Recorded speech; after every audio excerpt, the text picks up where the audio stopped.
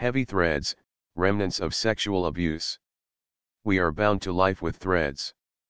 Some are fleeting, like the connection to places we pass by, and some are strong, like the ones tying us to the people we love. Some threads are light, they represent all that's good and happy in this world.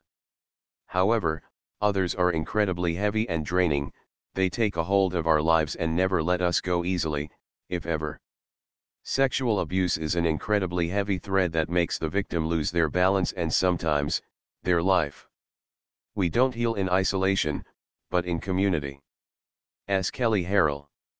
As we've discussed in one of our articles, the body memorizes. Every scratch and mark are kept in the body's memory.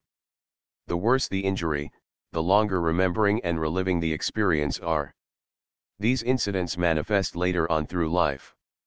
Sexual abuse is no easy feat. According to the National Center for PTSD, about 13% of women experience sexual harassment, 27% of children, and with veterans, the percentage is even higher. Most of us know of someone or of a story, that's if we're not the victim ourselves. And since sexual harassment is not merely a passing event, many consequences will be evident. Consequences. Before we begin, it's important to note that people react different to sexual abuse. The consequences differ between a person and the other. With the following, we point out the main common consequences. According to the National Online Resource Center on Violence Against Women, there are short-term effects and long-term ones. The short-term are those that only last for a specific time, such as fear, confusion, and withdrawal. The long-term effects are those that last much longer, as discussed below. 1. Physical consequences.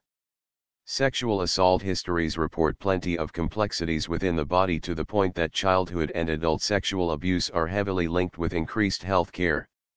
Victims mostly experience diabetes, irritable bowel syndrome, back pain, headache, eating disorders, poor reproductive outcomes, digestive problems. The National Center for PTSD indicates that the women who reported a history of childhood sexual abuse were more likely to visit the emergency room. This is never an easy pill to swallow. 2. Psychological consequences. PTSD. Post-traumatic stress disorder is a reactive disorder that follows a traumatic incident. It is where the person reacts to different stimuli as if they are back in that traumatic event. Fear, helplessness, and horror are the most common reactions. The National Institute of Public Health of Quebec reports that the most common effect of sexual abuse is PTSD. People with PTSD re-experience the traumatic event even when they're dreaming.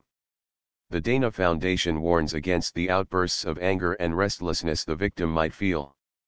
The foundation also sheds light on how common PTSD is among people, no matter how undetected it might be. PTSD in such cases is severe and results in uncontainable thoughts. This eventually leads to deterring mental health and performance of daily tasks and activities. Take a look at our age here.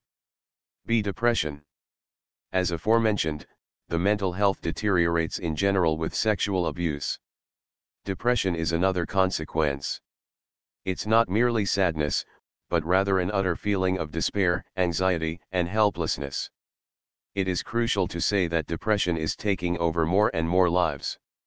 The National Women's Study findings provide a study on the link between rape and suicide.